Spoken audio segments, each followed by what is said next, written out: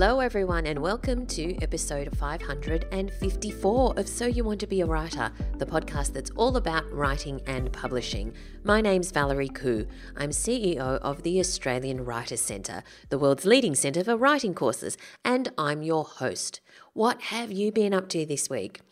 Well, last week I mentioned that my new favourite activity is antiquing. I love that word because it sounds a bit more posh than thrifting, which some people refer to it as. Some people may consider what I do as thrifting, but I'm going to stick with antiquing, especially for books. My latest set of vintage books that I've picked up are a volume of 4, and it's a set called The Practical Grocer. I fell in love with them when I saw them in a Red Cross shop. They're so quaint. It's a 4-book manual and guide for the grocer, the provision merchant, and allied trades. And it's published in 1909 by the Gresham Publishing Company, so it's well over 100 years old. It looks like the sort of books that you had if you were setting up a grocery or provision store at the turn of the century. And it covers everything from how to set up your shop, what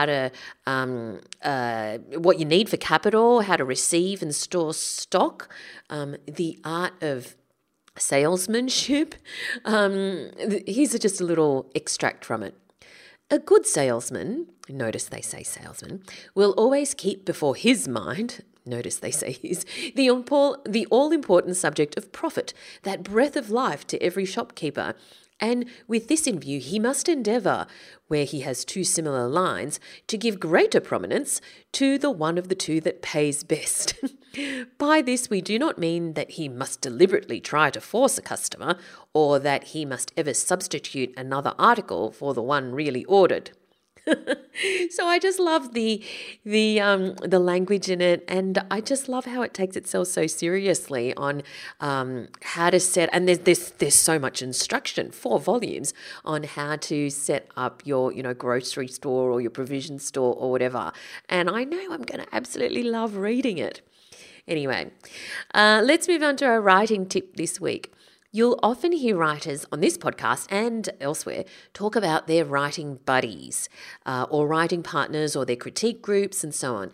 So you might be wondering, how do you find your own? Well, to be honest, finding someone who is a good writing partner can take time, just like any partner.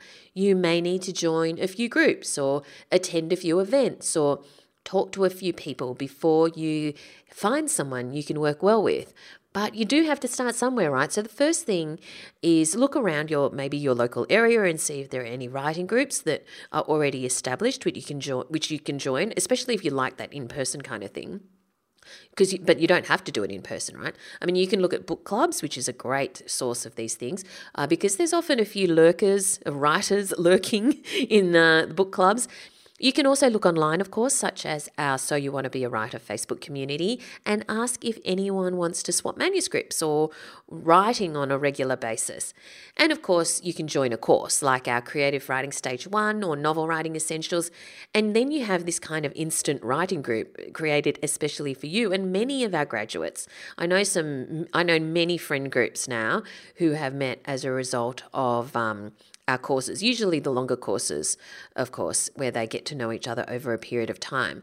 Now, we recently heard on an episode of this podcast from Megan White, whose novel is The Anatomy of Songs, and she actually found her writing partner through our graduate Facebook group, and they both went on and got published, which is absolutely fantastic.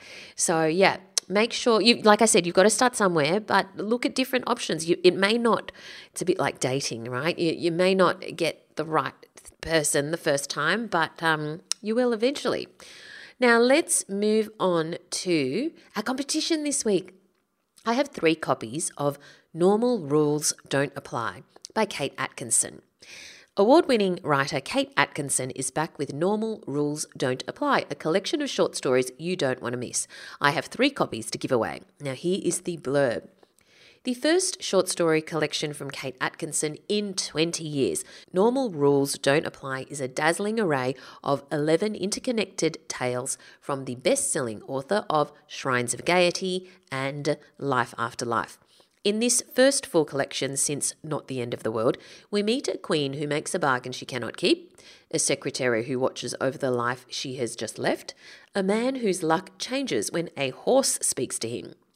With clockwork intricacy, inventiveness, and sharp social observation, Kate Atkinson conjures a feast for the imagination, a constantly changing multiverse in which nothing is quite as it seems. All right, so I have 3 copies to give away to you guys. Entries close on the 28th of August. So just go to writerscentre.com.au/win and follow the instructions to enter and have a chance to win this book. That's writerscentre.com.au/win. And now, are you ready for the word of the week? Well, I hope you are, because this week's word of the week is previse. That's Previse, previse. This simply means to foresee or forewarn. So it comes from pre and vision. So you get previse. So you could say maybe they could not have prevised how successful the film would be. There you go. And that was the word of the week. This podcast is brought to you by the Australian Writers Centre, a world leader in writing courses. Our course, Creative Non-Fiction, is your essential guide to crafting a true story into a compelling, page-turning book. Creative non-fiction is one of the most popular genres in publishing right now, and it's clear to see why. People love a good story, and if it's based on true events, they're even more invested in it. Perhaps you want to explore true crime, history, or literary journalism. Maybe you have a great idea for a memoir or armchair travel book. It doesn't matter what subject you're passionate about, this course provides you with a blueprint on everything you need to know, from how to structure your story and bring its real characters to life, to the kind of research you need to do and the techniques that will drive your narrative to a powerful climax. With over 10 hours of lessons and plenty of practical exercises to complete, you'll discover how to weave your true story into a truly great read. This powerful course removes the guesswork and breaks down the process step by step so you can approach your writing project with confidence. And because it's one of our online self-paced courses, you can learn in your own time with 12 months access to all course materials. Find out more at writerscentre.com.au/creative nonfiction. That's writerscentre.com.au/creative nonfiction. Today, I'm talking to Tim Booth. He was a motoring journalist who worked for Top Gear Australia magazine and then decided to retrain as a paramedic. He's now an intensive care paramedic who worked for 6 years in southwest Sydney, patching up the sickest, strangest and silliest of patients who called Triple O for all manner of trauma and triviality. His brilliantly written memoir is called You Called an Ambulance for What? Strange, Serious and Silly Stories of Life as a Paramedic. Tim, thank you so much for your time today. My pleasure. Great to talk to you. Oh my God, I loved your book. I just thought it was absolutely fantastic. I devoured it, and I have been telling all of my friends not only that they should read the book, but they're just great pub stories, right? So it's called You Called an Ambulance for What? Correct. And that's immediately intriguing.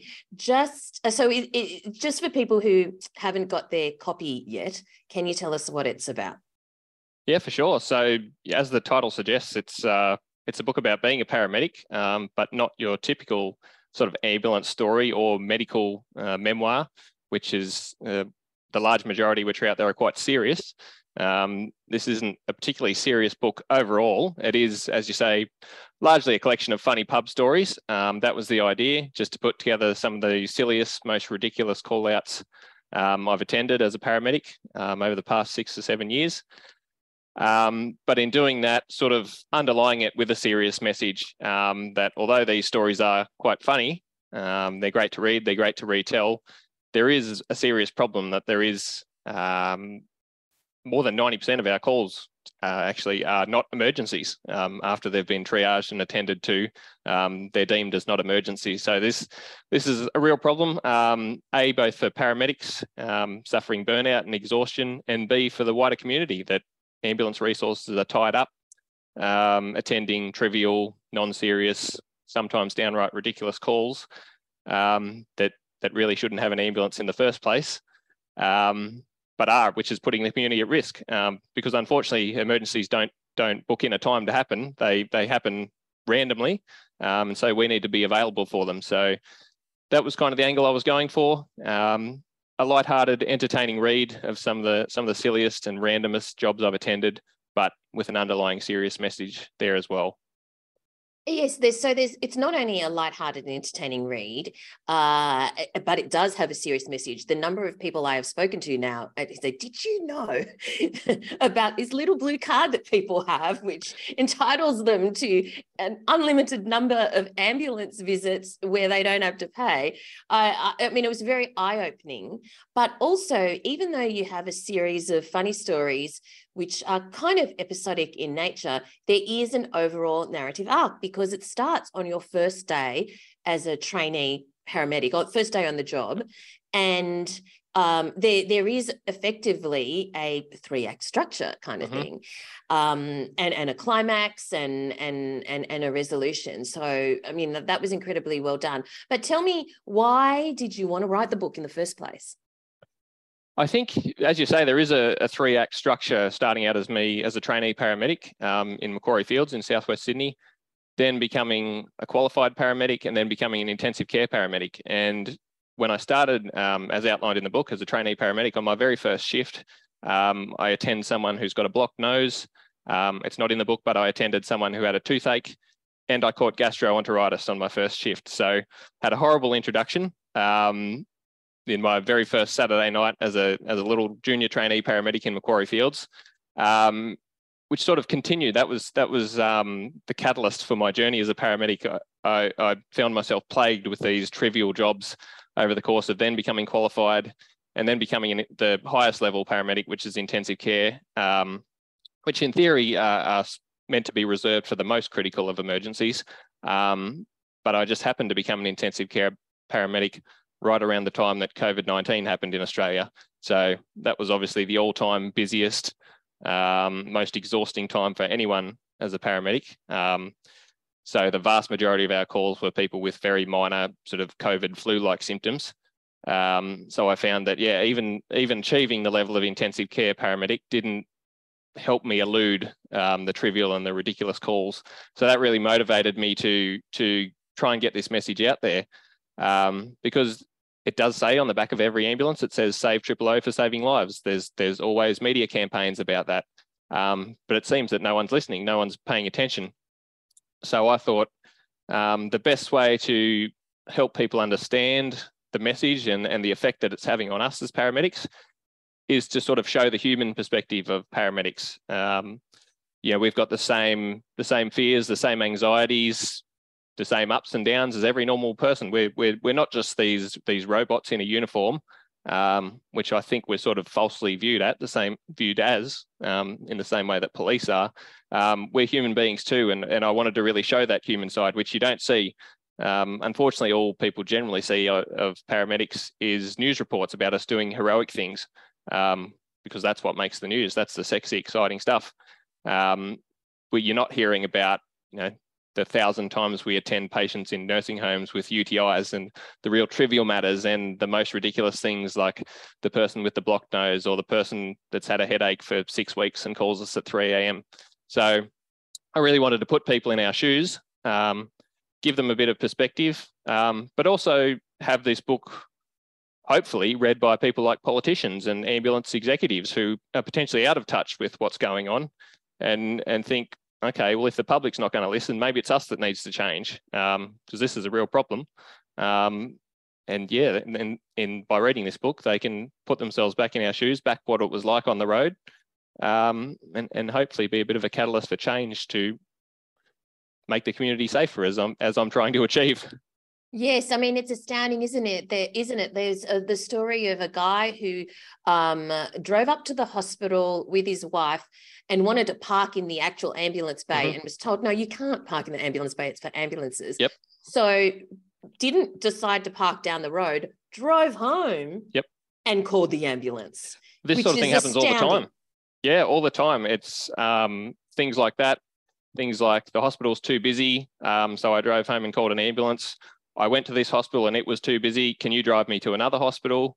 The GP has told me to drive to hospital, so I drove past the hospital, drove home, called an ambulance for you to drive me to hospital.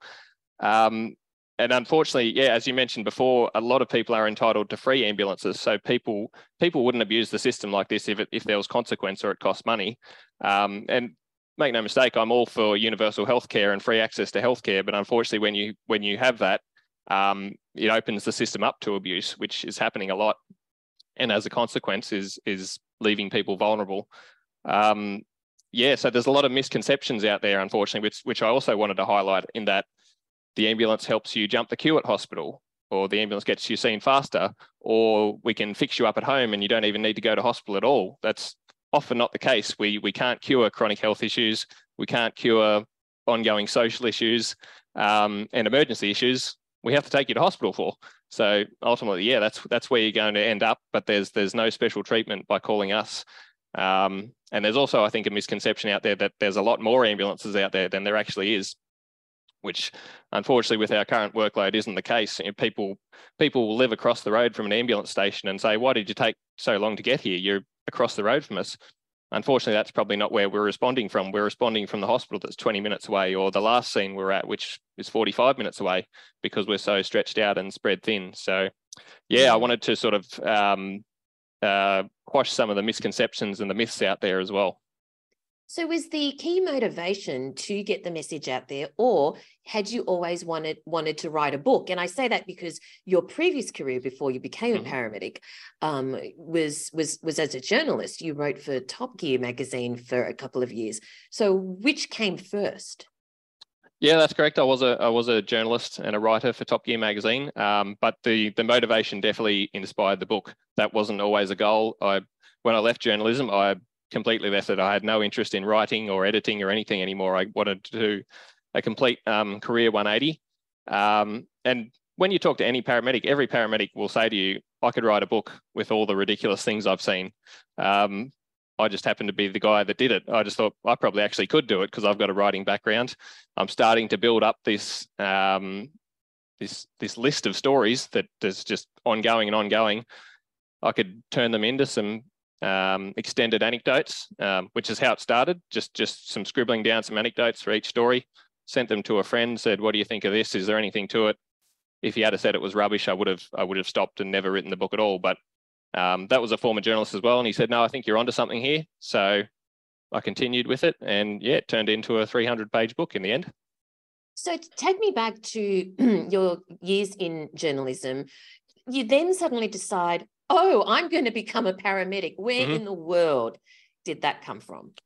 That's a great question. I still don't really know the answer myself. It was more of a motivation to get out of journalism and get out of the magazine industry than to move into the healthcare industry.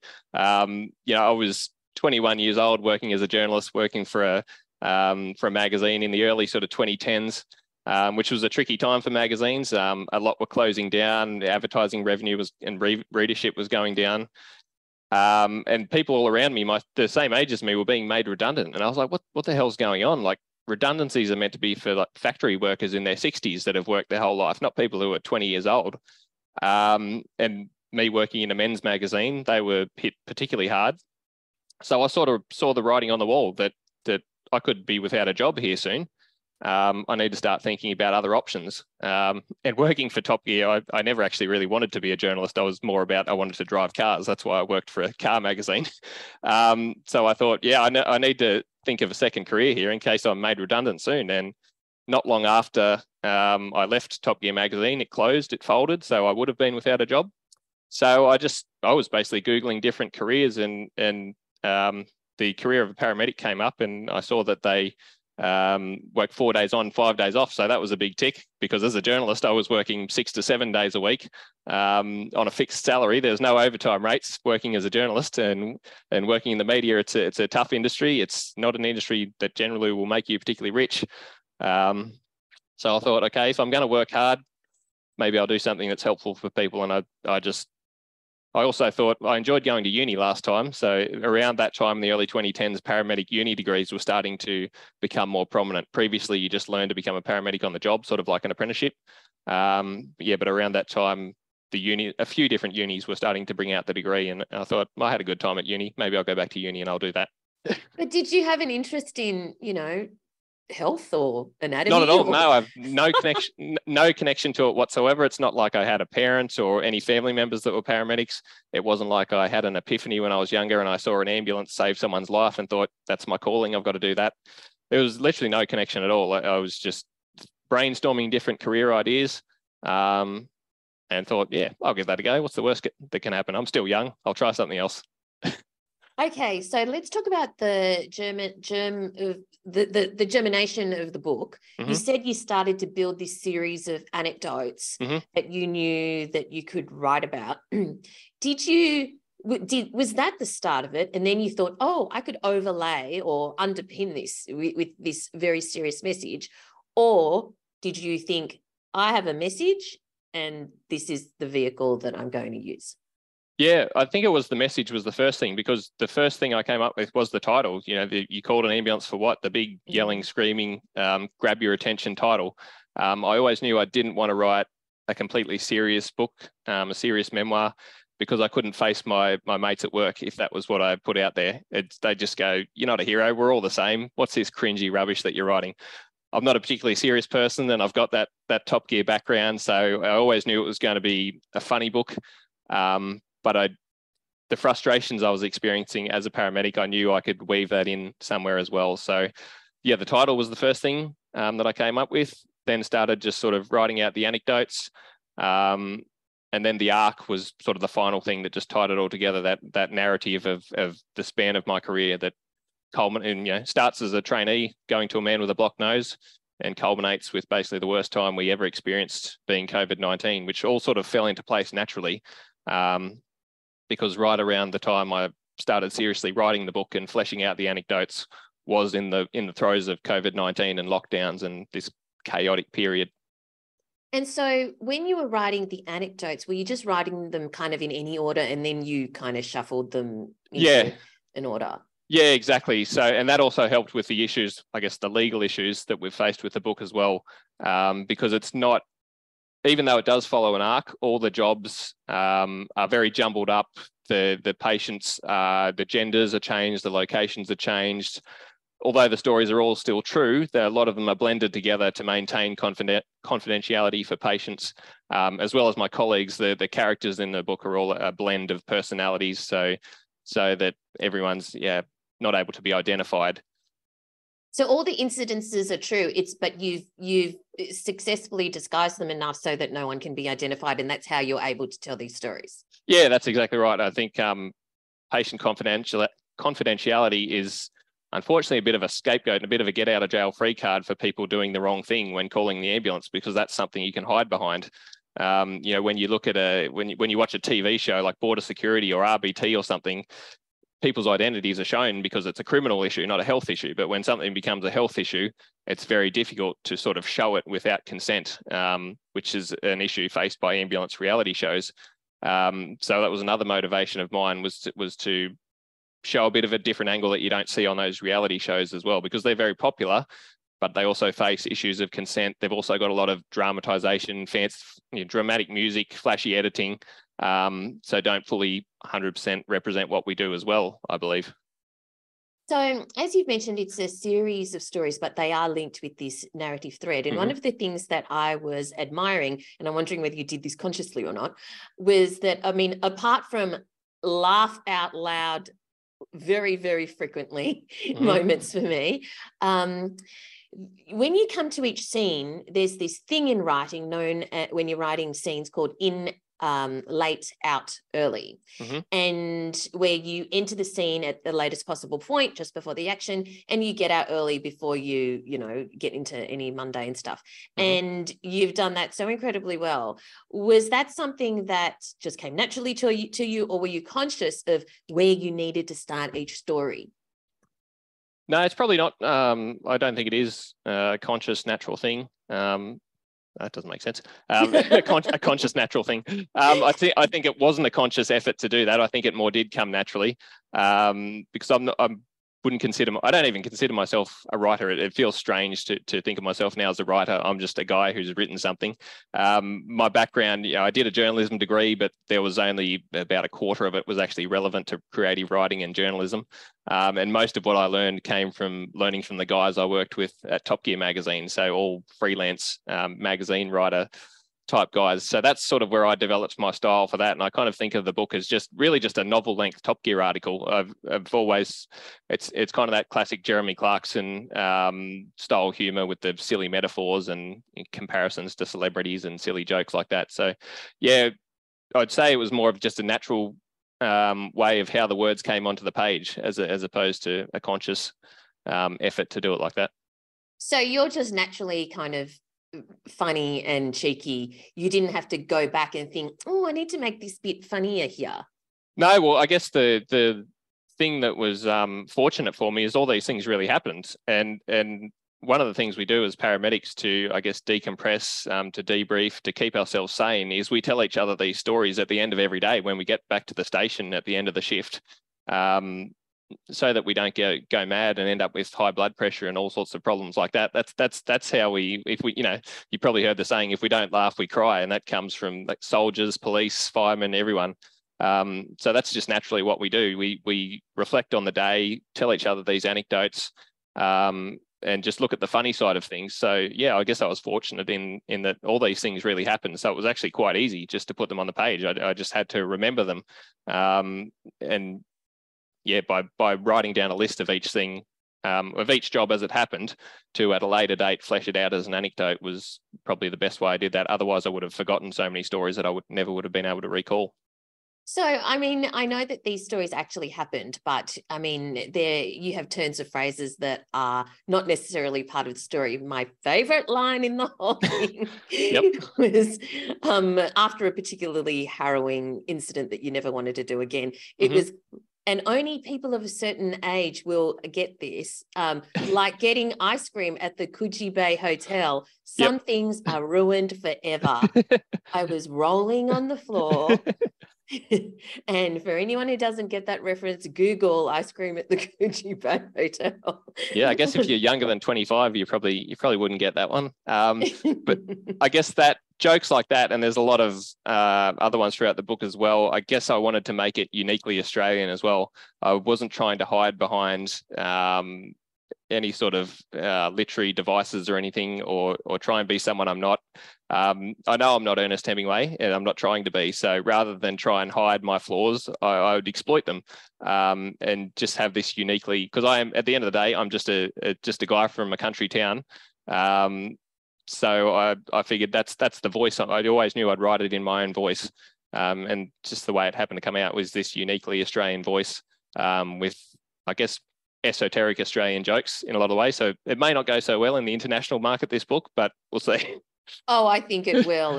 I think these stories are universal. They're amazing. So when did you think, okay, so you start writing these anecdotes, you show them to your mate. He says, yeah, there's something here. Can you take us through the steps to, how did you get your break? How did you, how did you end up getting published by Pan Macmillan? Yeah, that was, I guess, a bit of a fluke as well, just from what I've learned recently being in the Pan Macmillan offices in Sydney recording the audiobook. I spoke to the publisher there and he said, you're very lucky that we picked you out of the slush pile. He said that doesn't happen very often, which I'm sure you know, Valerie. I'd pitched to a couple of agents. I had no idea what to do. It had been 10 years since I'd worked in media. I'd never had any experience writing books or pitching books. So I found a few agents online that I pitched to, got rejected, sort of got bit disheartened a bit. And again, this was also in the middle of COVID, so it wasn't a great time we were going through. So kind of put the book on the back burner for a while. But you had finished the book at this point. Had you finished it? No, I hadn't even finished the book when I pitched it to Pan Macmillan. So yeah, when it was on the back burner, occasionally I'd revisit it, add a bit more to the anecdotes here and there. And then I just thought one day, bugger it, I'm going to just straight up blind pitch to a publisher. I fit the criteria that was on Pan Macmillan's website. Some other publishers wanted full manuscript or half the manuscript, which I hadn't gotten to at that stage. So yeah, blindly just through the submission portal online on Pan Macmillan's website, I sent in a few chapters, a pitch, a synopsis, whatever else they were asking for. Yeah, got a response a few weeks later, might have even been a few months later. It was actually while I was away on holidays with my now wife. I was about to propose to her and got an email from Alex Lloyd, the publisher at Pan Macmillan, saying, I think there's something here. I'm pretty interested in it. Have you written the book? Have you finished it? And I wrote back and said, oh, actually, I haven't yet. But if you'd like to read some more examples and sample chapters, I'll send them through. He did. He said, all right, I'll be really keen to read this when you finished it. So get back to me. So jumped right back onto the laptop. So over the next few months, just punched out the rest of the chapters. But also I think this is probably a good bit of advice for hopeful writers out there. I used one of my former colleagues, Vince Jackson, who was our production editor at Top Gear, to sub-edit my work and proofread it before pitching the final copy to Alex at Pan Macmillan. So that's something I think is worthwhile investing is have someone who knows what they're doing, go through your words, chop out everything that's rubbish. Vince chopped out about 10,000 words out of the final manuscript before I sent it in.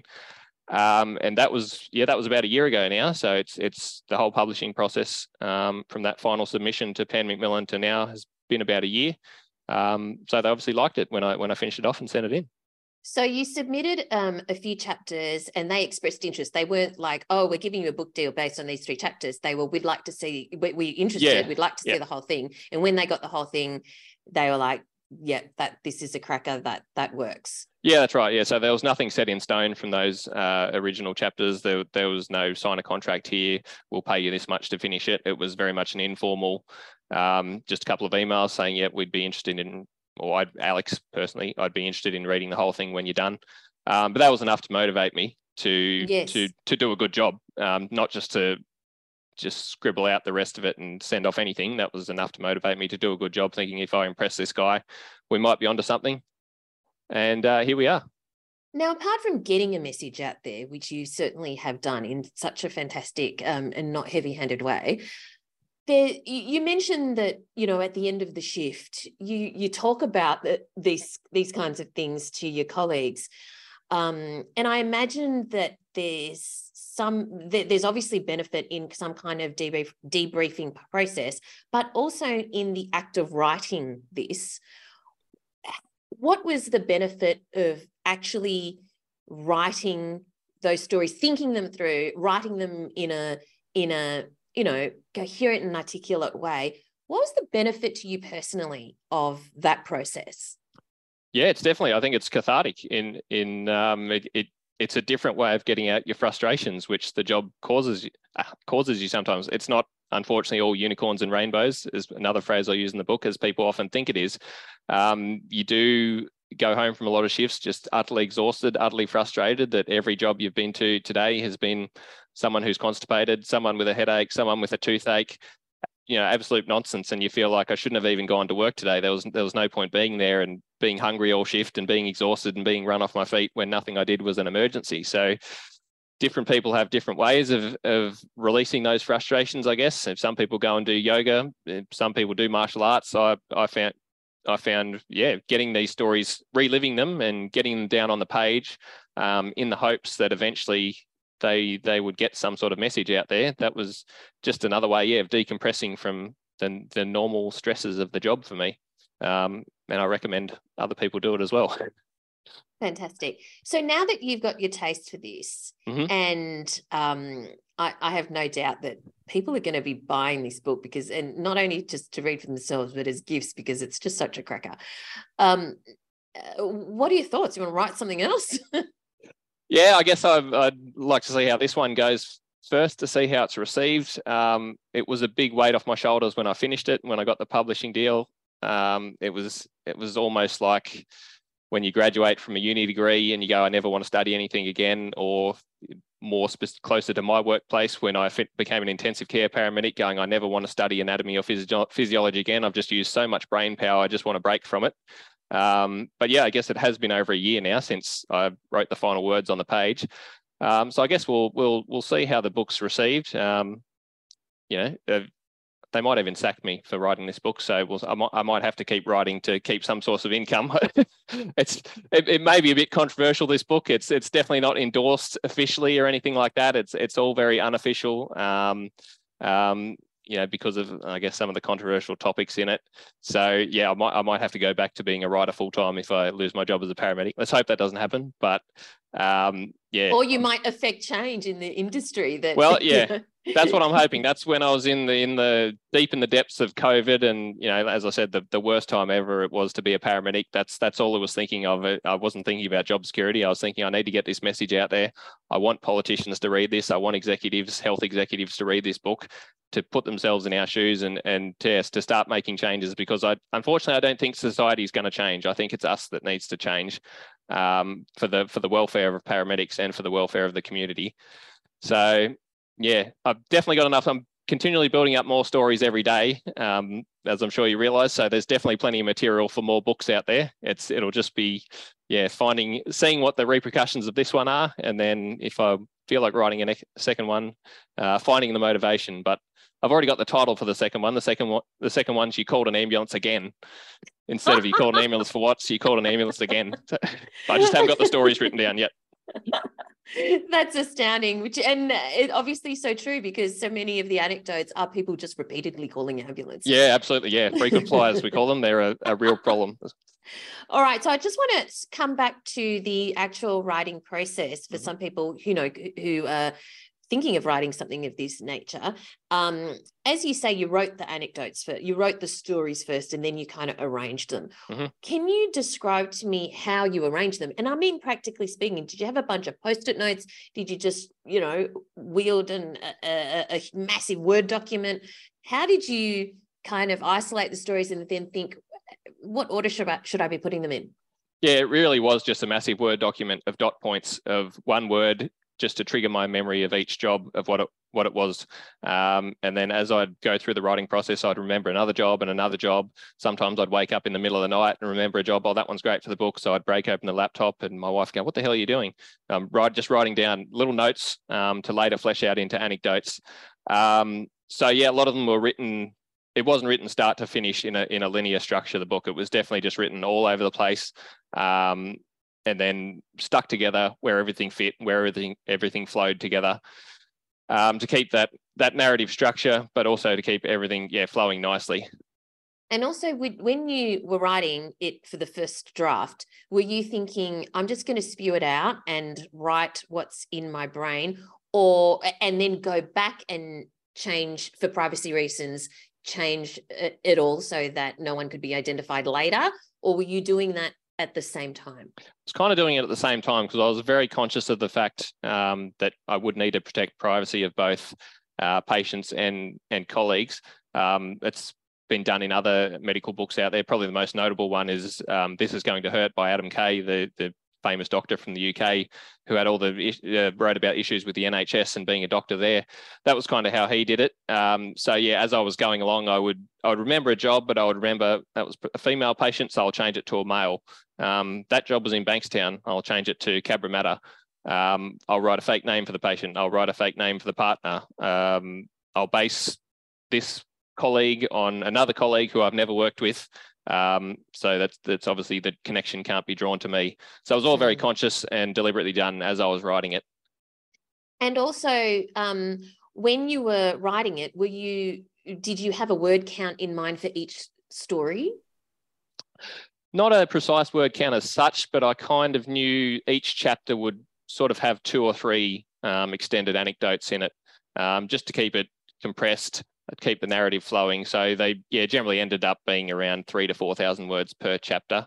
No end goal for a total word count, but just wanted to fill out as many of the stories I'd had written down in bullet points as possible, keeping the narrative structure, keeping it to 2 or 3 jobs per chapter, and keeping the 3-stage act, as you say, the trainee paramedic act at the start, the qualified paramedic to act in the middle and the intensive care paramedic act at the end. So yeah, it was just basically write out as many anecdotes as possible, as well as I could remember them, while making them quite funny, stick them all together where they fit, make them flow, and just see what we end up with at the end. So kind of like, I guess, a Jackson Pollock painting, just throw everything on the canvas and just hope it all sticks together. But obviously you made a conscious effort to make sure that it made sense and that it flowed really, really well. So what would your advice be, finally, to your top 3 tips to people who are thinking of writing a memoir of this nature? Yep. I think be unique. Don't be afraid to be unique. As I said, there's so many medical memoirs out there that they're all serious. And I think people are kind of over that. We know you save lives. We know you do long hours and all this sort of thing. So be different. That was my first, as I said, coming up with the title was the first thing I did. And that was what was going to differentiate it. It's not one man's journey of 20 years of compassion and on the front lines, this sort of thing. You called an ambulance for what? Like, it's quite obvious when you look at the book that this is something different. This is going to be a funny book. This isn't a serious, clinical medical memoir of a surgeon or something like that. So yeah, don't be afraid to work on an already established topic or area, but take a different angle. Be completely different to the norm, to what's out there. Second tip, I think, as I said before, invest in a sub-editor. Look at that as an investment. Don't think everything you write's amazing, because a good sub-editor will chop out so much and change so much. So yeah, getting someone that fits your genre as well. So Vince, my sub-editor, as I said, was a former Top Gear journalist, and before that he worked for Zoo Weekly. So very much one of the great literary publications of all time, but very much fit my genre and my style. So have a good sub-editor. And my third tip, what would be my third tip? I guess just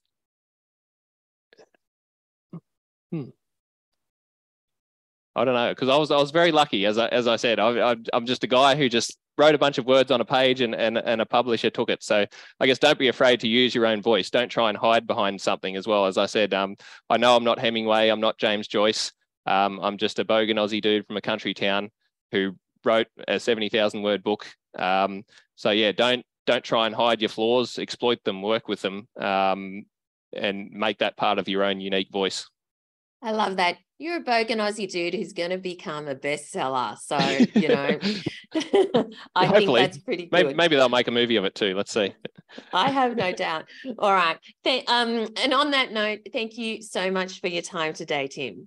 My pleasure. Thanks a lot, Valerie. I hope you enjoyed my chat with Tim Booth. It's a cracker of a book, and I think it's absolutely a fantastic one for Father's Day coming up as well. Now I'm going to leave you with a very easy and cute fun fact this week. Did you know that the word spud for potato actually comes from the word spud, as in S-P-U-D-D-E, S-P-U-D-D-E, which was a type of small knife or dagger that was used to dig up potatoes. There you go. Now you can all sleep. All right. Thanks for joining me this week. It's been great to hang out with you. Please do join us in the Facebook group. It's the Facebook listener community. Just go to Facebook and search for So You Want to Be a Writer podcast community and request to join. It'd be great to have you in there. And of course, feel free to connect with me on social media. I'm at Valerie Khoo. That's Khoo on Twitter and Instagram, and over at valeriekoo.com. And of course, the Writers Centre is over on Instagram at Writers Centre AU. Thanks for listening, everyone, and I look forward to chatting to you again next time. Thanks for listening to So You Want to Be a Writer. You'll find the show notes at writerscentre.com.au/podcast, or sign up for our awesome and often hilarious weekly newsletter at writerscentre.com.au/news, where you'll find writing resources, giveaways, competitions, and much more.